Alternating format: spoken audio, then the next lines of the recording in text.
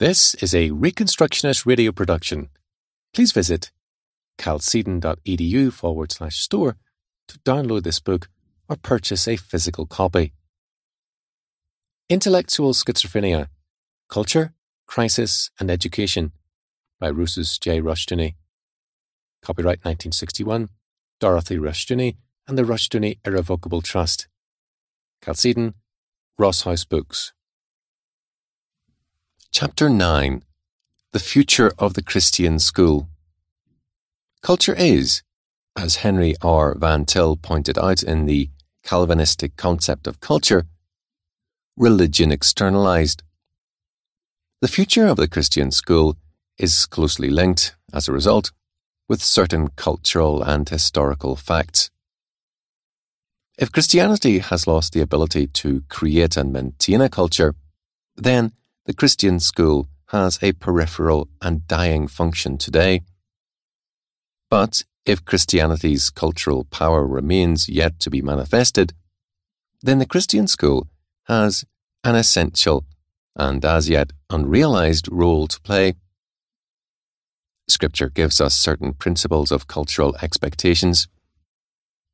According to Hebrews 12:18-29, history, from the giving of the law at Sinai to the coming of Christ, was subjected to a great shaking, to be followed by a second. Hebrews 12:18-29, Matthew 24, from the fall of Jerusalem to the end of the world.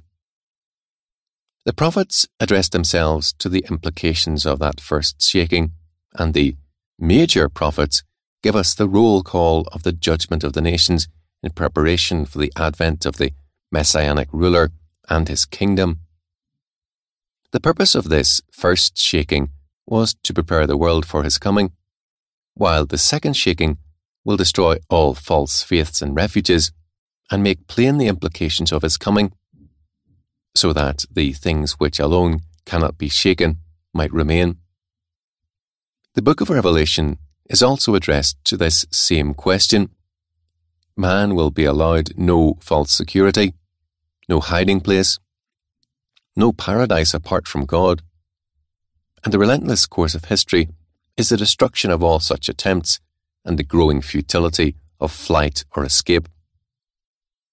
The same subject is a concern of Matthew 13:24-30, the tares and wheat parable, which declares that the difference between the kingdom of God and the kingdom of darkness will become progressively more apparent. History is thus a process of epistemological self-consciousness and separation. The tares and wheat will grow side by side, at the beginning largely indistinguishable. Tares, or darnel, are pseudo-wheat, whose difference from the wheat becomes manifest as maturity comes. As cultures come to maturity, they come to epistemological self-consciousness, and as world history develops, and as a totality matures, the same process of maturation and self-consciousness will manifest itself. Eschatology, thus, does not speak of an end that simply appears without causal connection to history, but as a culminating act to a process of culmination. To look backward culturally, therefore, to the time of undifferentiation, is to resist the movement of history. Indeed, in times of cultural undifferentiation, everybody goes to church, and the church often has simpler internal problems. But only because the tare has not recognizably and self-consciously become a tare, and the wheat has only a mild awareness of the demands and implications of his nature and position. The process of self-consciousness, therefore, involves a radical breakdown of the true church outwardly as a prelude to its realization of its strength and position realistically. Thus, while the Christian, as a participant in the events, can share in the common dismay at the tragedies and mounting crises of history, he must, nevertheless, welcome these crises as the necessary and God-ordained shaking of history. Even more than Augustine, he must recognize that the fall of his Rome is a necessary step toward the establishment of the kingdom of God. But the process of maturation and self-consciousness is twofold. The natural man, as he moves ahead in terms of an epistemological self-consciousness and awareness, steadily drops that form of conformity to godliness, purpose, meaning, and social cohesion which once marked his life. There is progressively operative a radical disintegration of the natural man. The more obviously he becomes a tare, the more obviously he surrenders the appearance that made him earlier seemingly a part of the wheat field. There is therefore in each maturing culture, and in the totality of history as it matures, a progressive degeneration of the natural man, a process of self-consciousness which makes the forms of conformity more and more irrelevant and absurd. The descriptions of Romans 1 becomes progressively more and more applicable. Meanwhile, the wheat must mature as wheat. In particular cultures, the process of self-consciousness can be readily pinpointed. Is it beginning to manifest itself in history as a whole? Is it present in some tentative and embryonic fashion in our day? Are the elements of community in radical disintegration, not merely in particular cultures, but in all cultures? Is the cultural crisis thus a worldwide one? To answer this question, let us first analyse a few aspects of the common life which are now in process of erosion. The further back we go in history, the more strongly we are impressed by the strong sense of community that once prevailed. However grim certain relationships were, a strong sense of human community characterised man. This can be extensively documented, perhaps never so beautifully as from Genesis 18. We find therein the ancient concept of hospitality clearly portrayed. Abraham, seated under the oaks of Mamre during the heat of the day, saw 3 strangers approaching. The identity of the strangers was unknown to him, but the facts that travel-weary strangers approached made immediate demands on Abraham. Any offence against hospitality was an unspeakable crime, of which only the most depraved were capable. Judges 19-20.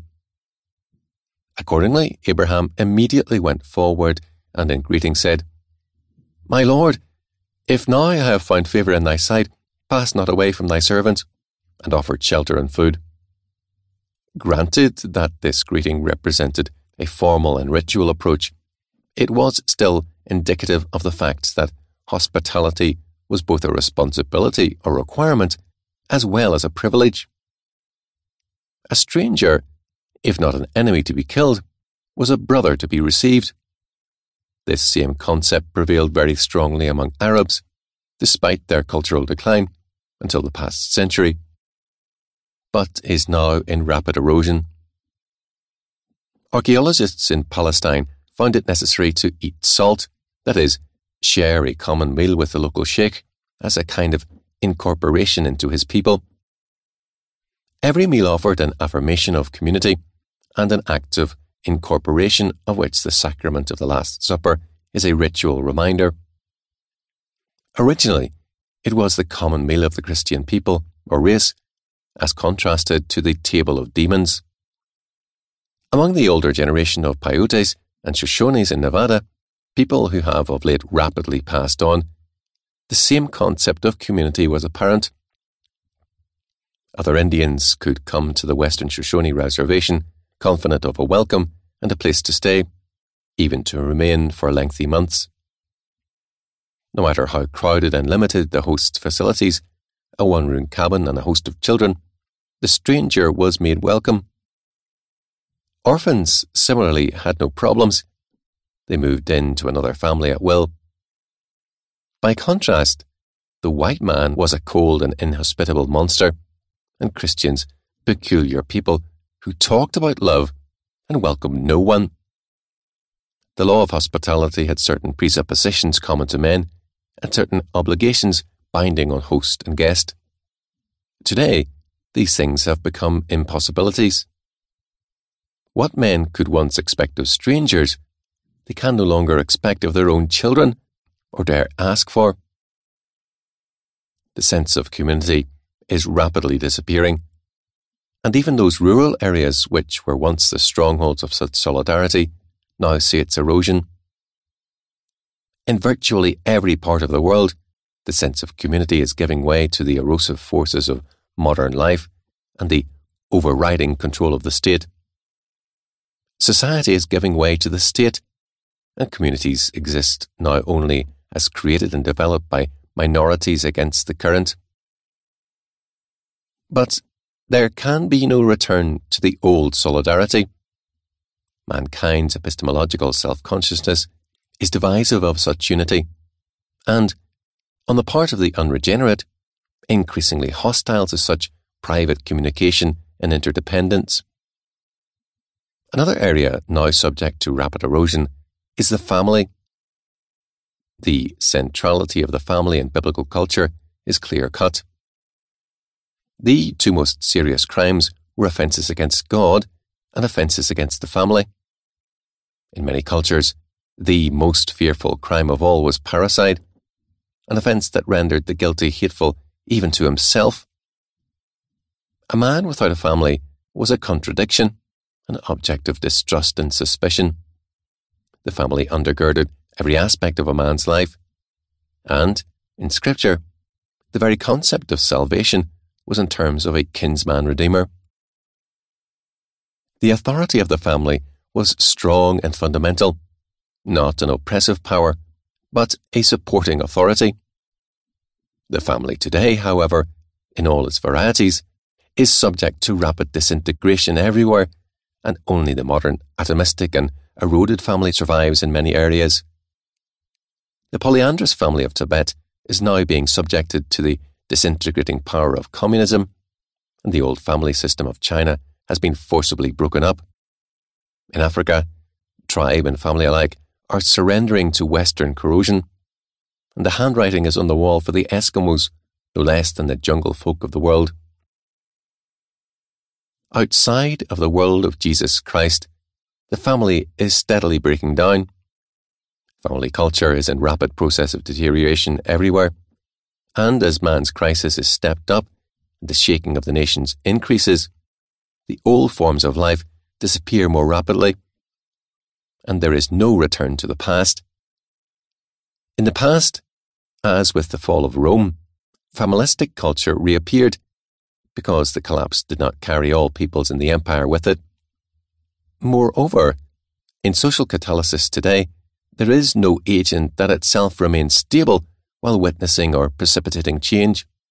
The family in particular is no longer a bystander, but itself one of the first subjects of social change. And the family itself, outside limited areas, has abdicated its authority in favour of state and school and become a peripheral institution. Psychiatrists and sociologists, in attempting to revive family culture, emphasise its psychic significance in the development of the child and the emotional health of the adult, and rightly so. But this is to stress one value alone of the home. Its ancient religious, educational, economic, and social centrality is not considered, nor its recall desired. At best, the family is given a limited scope in terms of the future. The sense of function and calling is another area of erosion. Only a broken and dying culture fails to manifest in its members a strong sense of calling. This is today conspicuous by its absence. No primitive culture has been found in which this sense of calling is absent. It was once held that the Aboriginal woman of Australia, believed to represent the lowest known culture, lacked any sense of function or calling. The long study of Phyllis M. Cabery, Aboriginal Woman, Sacred and Profane, 1939, clearly depicts the strong sense of sacred function of Aboriginal women in Australia. Imbued with a sense of sacred function, they have a dignity together with a deep satisfaction in their work. Here, as elsewhere, it is westernization which destroys the dignity of position and renders every function profane, empty, and meaningless. In biblical faith, man has a calling as prophet, priest, and king in Christ, and a cosmic significance to his office. But modern man lacks calling. He has excellent working conditions, but no sense of vocation. All cultures everywhere are secularized. They are emptied of meaning. Since culture is religion externalized, the absence of faith means the debauching of a culture and its petrification or collapse. And petrification, once possible, as with China and Japan, is increasingly less possible as the world comes closer to the door of the sleeping culture and more readily threatens its peace.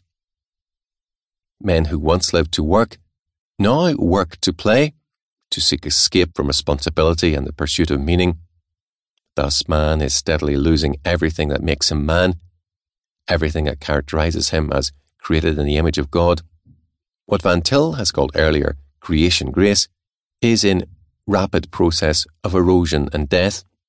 Man is obliterating everything that once made his life significant because he hates signification. As a result, the characteristic temper of modern man is a perpetual state of anxiety. Anxiety because his life means nothing. Anxiety because he is constantly burdened by the fact that he has no true burden. During World War II, mental health improved as men gained a cheap cause by means of the war, and at no cost for their desire for an easy conscience. But it was a short-lived and sickly health. It was a borrowed and short-term meaning. A meaningless and purposeless people are dangerous in that they lust after easy causes and cheap meanings. They find in war and hatred easy causes and convenient demons to exercise. A vivid picture of the radical irrationality and meaninglessness of modern man has been given by Georges Simenon in his novel The Man Who Watched the Trains Go By, 1946. Life is a parcel of senseless rules, and the sucker is the man who persists in following them. The course of wisdom is, quote, to be first to break the rules, end quote, and in that way be, quote, sure of not being had, end quote. Man, being purposeless and without calling, when the routine of his life is broken, readily surrenders all the moral standards and principles which were part of that routine. Quote, nobody obeys the laws if he can help it, end quote. Kees Poppinga, having no fundamental faith, quickly deteriorates into a common criminal. But both his respectability and criminality were each in turn accidental and without conviction. He was pliable to circumstance and incapable of direction. On his arrest, he sought to write an autobiographical excuse entitled, quote, The Truth About the Kees Poppinga Case, but found himself unable to write a word, concluding, quote, really, there isn't any truth about it, is there, Doctor? End quote. This perceptive novel is unhappily all too accurate. Modern man without faith tends to be a wastebasket into which miscellaneous experiences fall without purpose or meaning. As a result, he substitutes analysis for meaning, in that dissection more becomes him than direction. Morton White has aptly called this the age of analysis. Philosophically, that analysis has involved a radical evasion of any concept of a worldview or a metaphysics. The traditional concerns of philosophy are bypassed, as are the ideas of public and private life, the problems of culture, art and politics, for a childish and idealistic analysis of language. Meanwhile, in every area the erosion increases, and man's life becomes more and more meaningless as he is stripped of every structure and form of life except the monolithic state. This is to be expected. The biblical philosophy of history is insistent that the natural man's life does not stand still, but moves steadily to epistemological self-consciousness and the deterioration and degeneration his awareness involves. Indeed, the true church is summoned to prepare herself for the day of full cultural responsibility, as witness Paul's appeal, 1 Corinthians 6, 1 and 2, quote, "Dare any of you, having a matter against another, go to law before the unjust, not before the saints? Do ye not know that the saints shall judge the world? And if this world shall be judged by you, are ye unworthy to judge the smallest matters?" End quote. The word judge is here used in the Old Testament sense, to govern. The saints are to govern the world, ultimately, as alone capable of giving direction, meaning, and cultural form to life in its every aspect. In view of this eventuality, the Church must prepare herself by her own internal self-government, by a developed capacity to deal with her problems, by the development of her life in every avenue of home, school, and vocation, and by the philosophical development of her faith in terms of all knowledge and science. For the Christian's function as salt-bearer, that is, preserving force, and governor of the world. As the cultural collapse is accelerated, God alone can become the source of culture and meaning, and the Christian becomes the cultural force and agent. Natural man is destroying family, community, society, everything that makes life livable, destroying the meaning of work, destroying the meaning of function, and even destroying meaning as such. In that current theories of semantics imply that meaning in itself is obsolete. The summons to a sleeping church are clear-cut. Quote, "What? Know ye not that the saints are to judge the world?" End quote. This is no time for smug pietism and withdrawal. There is no luxury of being raptured out of problems. The kingdoms of this world are to become kingdoms of our Lord and of His Christ. Meanwhile, as the crisis develops, men's hearts fail them for fear. If the cultural destiny of man apart from God is degeneration, then the cultural destiny of the true and consistent Christian must be regeneration. There is no escaping this responsibility. To evade it is to become salt without savour, cast out and to be trodden under foot of men. We have, therefore, an imperative need for Christian education for the development of a Christian university in terms of Christian theistic epistemological presuppositions. We need to recognise that nothing is more short-sighted and tragic than the limitations of Christianity to ecclesiastical objectives when its responsibility is in terms of the whole of life, and Jesus Christ is presented in Scripture as mediator of a cosmic as well as personal redemption. Man is called to exercise his image mandate in knowledge, righteousness, holiness, and dominion, subduing the earth agriculturally, scientifically, culturally, artistically, and in every possible way, asserting the crown rights of King Jesus in every realm of life, claiming the kingdoms of this world as the kingdoms of our Lord and His Christ. The standard of Jesus Christ must be erected in every field of life. This is the fundamental task of Christian education, with the recognition of its growing responsibility as present realities are shaken, that the unshakable might alone remain. In terms of all this, the Christian cannot limit his functioning to the institutional church, nor become a power manipulator, or placid or stoical bystander. As Henry Van Til has pointed out, culture is not a neutral enterprise. Because Christianity encompasses the totality of life, it must become, in its totality, the source of culture. Quote, "For a people's religion comes to expression in its culture, and Christians can be satisfied with nothing less than Christian organization of society." End quote. The Reconstructionist Radio Podcast Network brings to you a complete lineup of podcasts where you will hear practical and tactical theology, Our desire is not simply that you consume our shows, but that you also live out your faith in every area of life. We can talk all day long about these things, but if we fail to put them into practice, then we fail as ambassadors of Jesus Christ, our King. Subscribe now to your favorite Reconstructionist Radio Podcast Network shows, or you can subscribe to the Reconstructionist Radio Master Feed, where all of the content we produce, including the audiobooks and audio articles, will pop up as soon as they are available. And don't forget to visit ReconstructionistRadio.com to volunteer as a narrator or to partner with this ministry financially. May the Holy Spirit stir you into action for Christ and His kingdom.